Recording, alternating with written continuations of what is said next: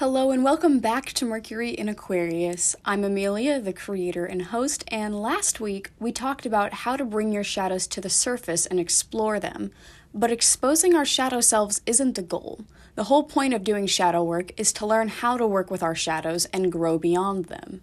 We can do this by retraining our thoughts. Now, a lot of people are resistant to this idea because we don't want to recognize our power over our own mind. We'd rather blame our thoughts and behaviors on our environment or our upbringing or the voices in our brain that tell us we aren't enough.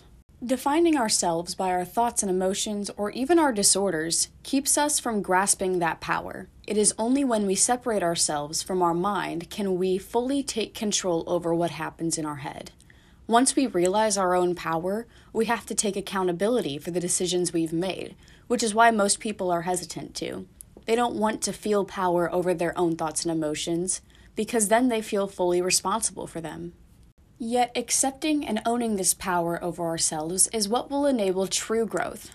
Non-attachment allows us to shape our mind into what we want it to be. Even if it's not who we are, our mind is our home for this lifetime, and we are allowed to make it a safe space for ourselves. Today, we're talking about how to retrain our thoughts by taking hold of the power within. By the end of this episode, I hope you are more in touch with your inner power and feel more empowered to take hold of your brain. You are building your reality every day from the inside out, and once you fully come to terms with that power, you can use it to make your life exactly what you want it to be. This is Mercury in Aquarius, talking about everything under the stars. Before we get started, I want to talk about the ways I've retrained my thoughts in the past. As I mentioned last week, I have OCD, which heavily affects the way someone thinks. OCD is a very complex disorder. It's different for everyone, but simply put, OCD is the combination of obsessive thoughts and compulsive habits. This means that there is a voice in your brain telling you irrational things, and this voice is only quieted when you complete a specific action. My OCD manifests in a lot of different ways, but my most noticeable trigger is the fear of contamination. My brain tells me that certain items are contaminated or traces the trail of different contaminants from object to object. These are the obsessions. I am laser focused on potential contaminants around me. In order to put these thoughts at ease, I have to wash my hands or clean my space. Then the voice in my head calms down. This is just one example of how my OCD affects me, but the whole idea is my mind blurs together rational and irrational thoughts. For a long time, I did not know how to properly address my OCD. I didn't go to therapy, no one in my life had OCD, and I couldn't communicate how jumbled my mind was becoming. My mind became like my own personal torture chamber, and I had no way out. I became consumed by my OCD, which affected my perception of reality. I constantly felt like I was in danger. I couldn't trust anything or anyone for years. And the worst part of it was I didn't have the mental capacity to separate myself from this fabricated danger. I could recognize that these thoughts were irrational, but my mind would try to rationalize these irrational thoughts. For example, have you ever run glass cups through the dishwasher and they have these water spots on them, like water that didn't fully dry? Anyway, my little paranoid brain would assume that these water spots were harmful chemicals or just straight up poison.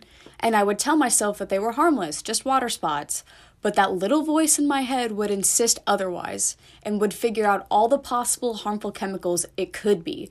So even though I knew it was irrational, I still wouldn't use the glass in the end. And growing up with OCD, I often could not determine what was safe and what was dangerous on my own. I relied on external validation like crazy. My poor mom.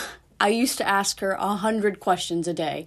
Is this safe to eat? Should I wash my hands after touching the couch? Should I be worried about our dog's growth on his leg? Just constant questioning because I could not rationalize my mind by myself. I still need help gauging threat levels sometimes, but I've gotten a lot better about reassuring myself of my own safety.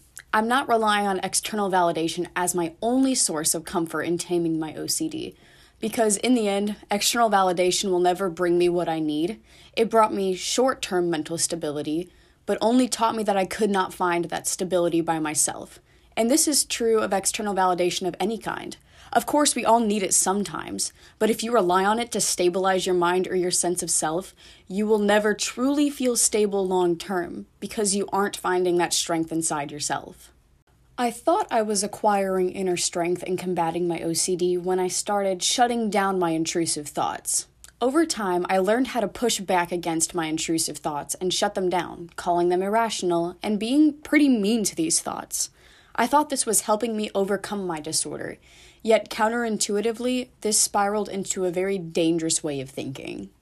Since I could not fully determine which thoughts were rooted in my OCD and which thoughts came from me, I started shutting down every bad thought I had, including the ones that were rooted in genuine sadness or anger or loneliness. And this was incredibly harmful because I was subconsciously teaching myself to shut down all my negative thoughts. I could not trust myself to separate my thoughts from what my OCD was telling me. This way of thinking was detrimental to my self-esteem and mental health because I was just ignoring all the pain I was genuinely feeling. I pushed it away, like I taught myself to do with my OCD. It was super fucked up. It took me a long time, years, to stop suppressing everything I felt or thought. Part of that came through shadow work, bringing these thoughts to the surface and exploring them. But once I unveiled these thoughts, I worked to retrain them using dedicated spiritual practice and changing my fundamental view of myself. Let's get into it. Let's define exactly what it means to retrain your thoughts. What I'm talking about is changing the way you think and react to events in your life, replacing your negative self-talk with love, encouragement, and inner peace. Changing our thoughts will change our behaviors and change the type of energy we allow into our lives. The first step in retraining your thoughts is changing your fundamental perspective of yourself and the world. The best way to do this is to connect to your soul self and practice non-attachment. Accept your identity as a divine being and open yourself up to the oneness of humanity. Like I said last week, this allows you to see your thoughts and emotions from an objective perspective and sort through them. You cannot reshape what is consuming you. Plus, channeling the divine soul within means channeling pure love and compassion, which brings me to my next point. Treat your emotions like a friend. We often confront our worst thoughts with anger, like, why am I feeling this way? I hate feeling this way, and these emotions are pointless. But you can't reshape your unfavorable thoughts with anger or resentment, because you are countering negativity with negativity.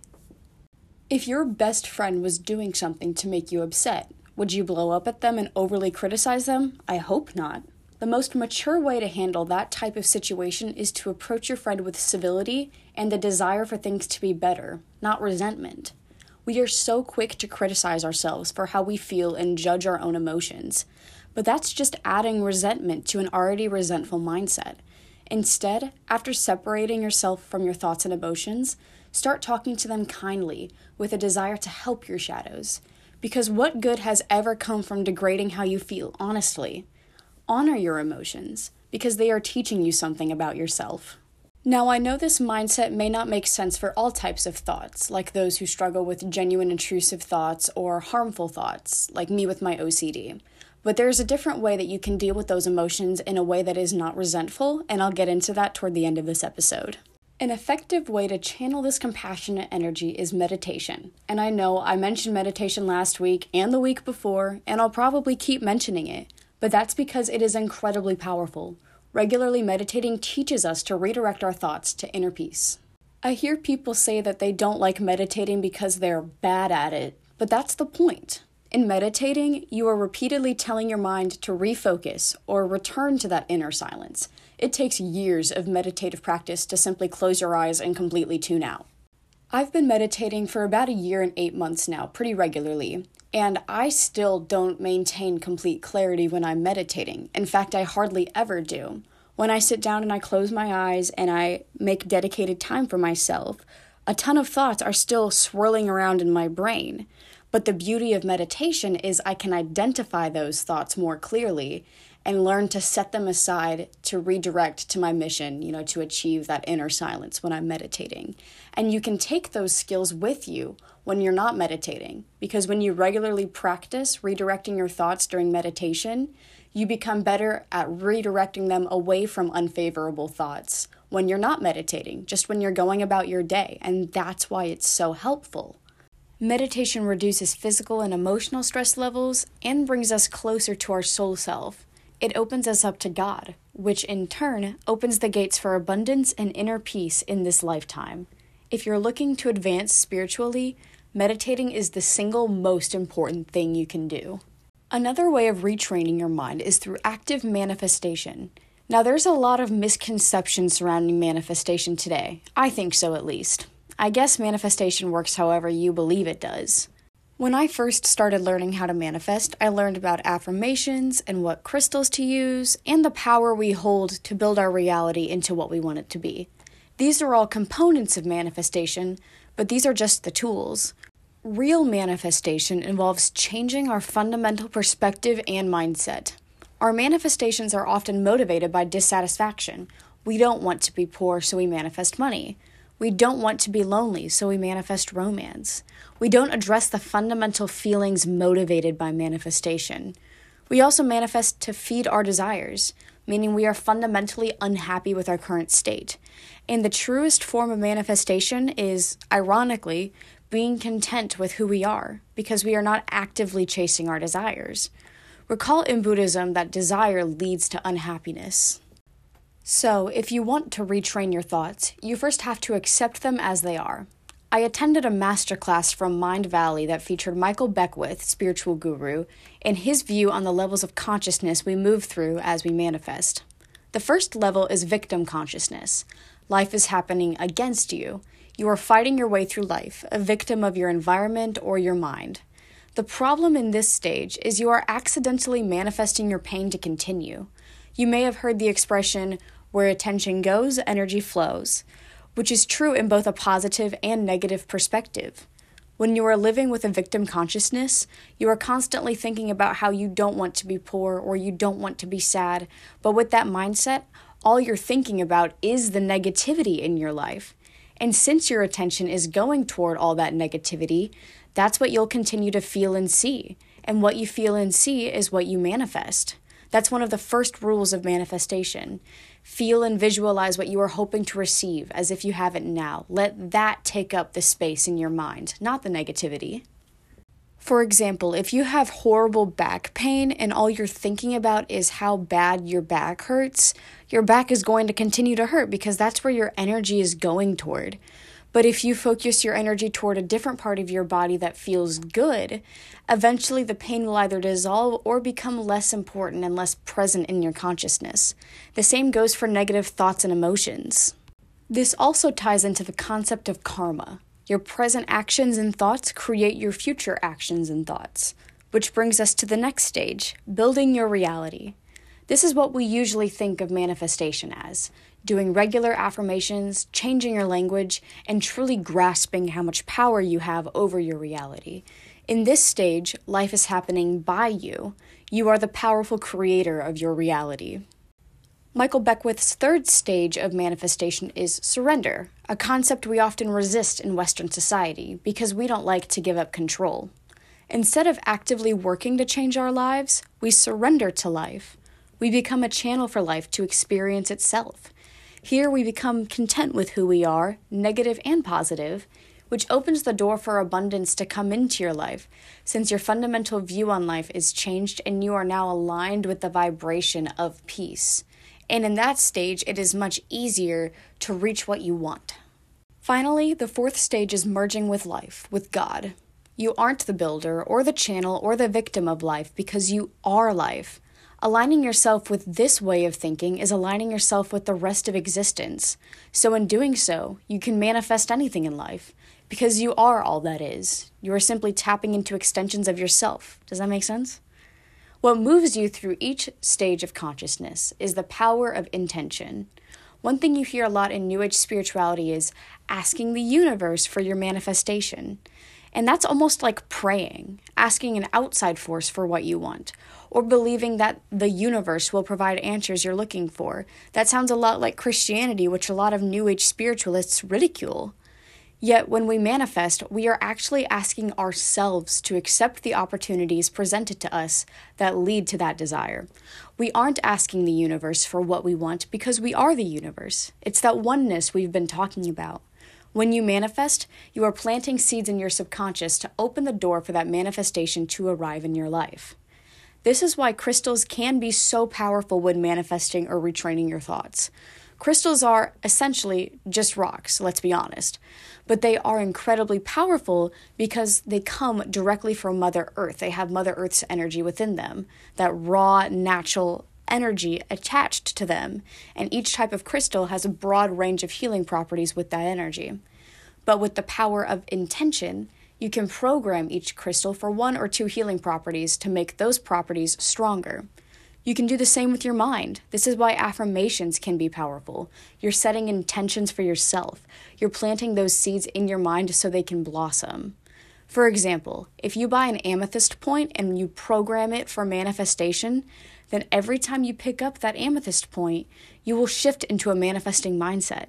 Or if you program a rose quartz to bring you love and compassion, you'll feel it every time you hold it. Sure, crystals do have natural healing powers, absolutely, but you have to exercise the power within you in order for crystals to bring you what you want. Some call this the placebo effect, but the placebo effect is just a fancy name for setting intentions, or manifesting even. If you believe your selenite stick will clear away negative energy, it will. And if you don't, I think it still will, but you won't notice it as much because your mind is not open to its healing properties. Affirmations do the same thing, if done correctly. If you are kind to yourself and accept yourself as you are, your mind is clearer when you set those intentions through affirmations, and the opportunities that present themselves that will bring you closer to achieving your manifestation will be more visible to you and easier to grasp. When you ask yourself something, you will subconsciously search for it everywhere you go. The universe doesn't just magically hand you what you're asking for. You are just more aware and more actively seeking it out through the power of intention. My favorite affirmations to use align with that second level of consciousness, building your reality. I haven't quite reached the surrender stage yet, or definitely not the merging with God stage, because I'm still learning to become comfortable enough with my somethingness before I evolve into nothingness. So here are some of my favorite affirmations for retraining my mind and gaining hold of my reality. I am the powerful creator of my reality, and my reality is a beautiful, loving, abundant place. I release guilt and shame from my past and replace it with love and positive change. My inner voice is encouraging, kind, and helps me succeed. My mind is a safe space for me, filled with love for others, love from others, love for myself, and love for life. I find the beauty in every situation, even in suffering. I see the highest outcome in every situation. I am growing and evolving. I am kind to myself when I make mistakes in my journey. I release worry and replace it with peace and acceptance for what is. I am connected to my soul self and can tap into that source of inner peace at any time. When I recite these affirmations, I use an amethyst programmed for manifestation and stare at myself in the mirror. As I say them, I feel and think exactly what I'm trying to achieve by saying them. I don't wish for them to come true in the future. I imagine they are already true. And by reciting these and visualizing these manifestations every morning, I seek them out throughout the day and they become true. I also use a Hindu mudra and a mantra that I chant 8 times, the Ram mantra, which enhances the power of the solar plexus chakra, which enhances my personal power to bring me what I want. Another way to retrain your mind is through the use of psychedelics. Let me preface though, psychedelics are not for everyone. I know that psychedelic use can have a negative impact on people with specific disorders, like schizophrenia. But there is growing research on psychedelics and their positive impact on people. This is because psychedelics literally form new paths in your brain and expand your awareness beyond what it normally is. Yale News published an article on July 5th that explained new findings regarding psilocybin, the hallucinogenic compound found in magic mushrooms. The article stated that mushrooms can actually heal the neuronal connections in the brain that are impacted by depression. There's also countless spiritual gurus and communities around the world that use psychedelics like DMT or ayahuasca to promote spiritual growth and purge the mind of impurities. Spiritual teacher Ram Dass brought LSD to hundreds of people for the purpose of expanding their consciousness to more divine realms. In fact, at the time, LSD was not yet illegal, and he literally called it medicine when he would bring it to these communities. I was talking to a friend about this portion of this episode, and they told me their experience with psychedelics, though they wish to remain anonymous because psychedelics are still illegal.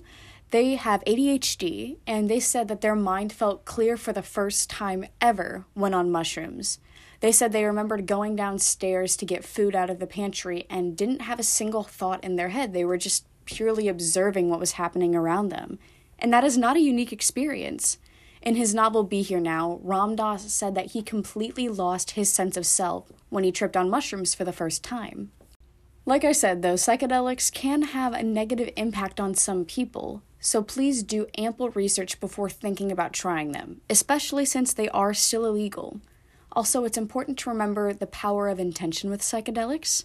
If you're using them to have fun and get fucked up, that's what'll happen. But if you decide before you trip that you are tripping to learn new things about yourself or about existence, that's what will happen. But overall, psychedelics are an excellent tool in clearing away what is clouding your true consciousness. Some people think they are necessary for spiritual growth and leaving your ego behind. I don't agree with that, but I think they are a very powerful tool for retraining your mind and replacing old thought patterns when they're used right. Again, don't finish this podcast and go buy acid from the first dealer you meet. Do research and examine whether or not you're in the mental state to face some of your shadows or thought processes head on, because psychedelics will do that to you. But at the same time, I know several people who have used psychedelics and had incredibly positive experiences regarding changing their view of their self or clearing away negative thoughts or emotions. So it really depends on where you are in life and, of course, your set and setting. Finally, the last method I use to retrain my thoughts seems counterproductive, and that is sitting with your thoughts. I kind of touched on this when talking about surrendering to life, accepting your thoughts for what they are. By allowing your thoughts to just exist in your mind, you aren't giving them too much power. You aren't fueling them with more negativity or being consumed by them by constantly dissecting every thought that floats into your brain. This also externalizes those thoughts, because eventually they just become noise in your brain. They're not you, you're not attached to them. And by allowing your destructive thoughts to exist without feeding into them diminishes their power over time. While you shouldn't ignore every thought, learning to sit with some unfavorable or intrusive thoughts without fueling their fire is far more beneficial than countering them with hate and anger. There is a well-known spiritual practice called catch and release that is very effective at retraining your thoughts. This is the act of identifying a thought as it passes and catching it, so to speak, examining its roots, and then releasing it just as quick. This is where shadow work comes into play, because shadow work makes it easier for you to catch thoughts. You're not attached to them and you see a thought drift across your mind. You catch it, you examine why you're feeling that way and where that thought is stemming from, and then you release it instead of fueling it. Practicing catch and release makes it easier for you to understand when you are spiraling into negative thought patterns, and release those thought patterns easier. There's a YouTuber I really like, Vishuddha Das, who has an entire video on this thought process. Check it out for more details. In conclusion, retraining your thoughts does not just mean getting rid of bad thoughts. It also means not letting the thoughts in your mind control you. You cannot rid yourself of all negativity at first, but you can maintain it and change the way you view it, which makes it easier to manage. And when you connect with your true source of consciousness, you realize your thoughts are just thoughts. They are drifting through you like clouds in the sky. And with dedicated time and practice, you can more easily choose the thoughts that cross your mind, or at least choose which thoughts you entertain. We assume that the only way to live is the way we are currently living, that we are forever a product of our environment or upbringing or our thoughts and emotions, but that's not true. Think about a time you convinced yourself something negative was true. A common thought pattern I hear is, I'm convinced my friends hate me. And think about how true and real that thought was for you, to the point where it was reality for you, even if it wasn't true of your friends. Now, in retraining your thoughts, you can learn how to take hold of that thought and talk it down, manage it, and make it so that thought is no longer controlling you and isn't your reality, and you can instead accept the love in that is there instead of convincing yourself otherwise. We are constantly building our own reality, because our reality is our perception. If we change that perception from fear, anxiety, depression, and negativity to love, peace, and compassion, our external surroundings will reflect that change too. We have enough power within us to take hold of our lives at any moment. What will you do with that power? What thoughts are you hoping to retrain? What do you do to retrain those thoughts? I'd love to hear from you. My Instagram handle is @Mercury in Aquarius, with periods between each word. Join me next week as I talk about my take on today's hookup culture and modern-day gender dynamics. Thanks for tuning in, and have a lovely day, beautiful soul. If you liked the intro music, be sure to check out bedroom pop artist Vanna's full debut album, Priori, out on all streaming platforms today. That's Priori. And thank you to Lily Johnson for our incredible logo. Check out more of Lily's art on Instagram @ArtByLilyK, and follow Vanna on Instagram @SavannahBaker. Special thanks to these two.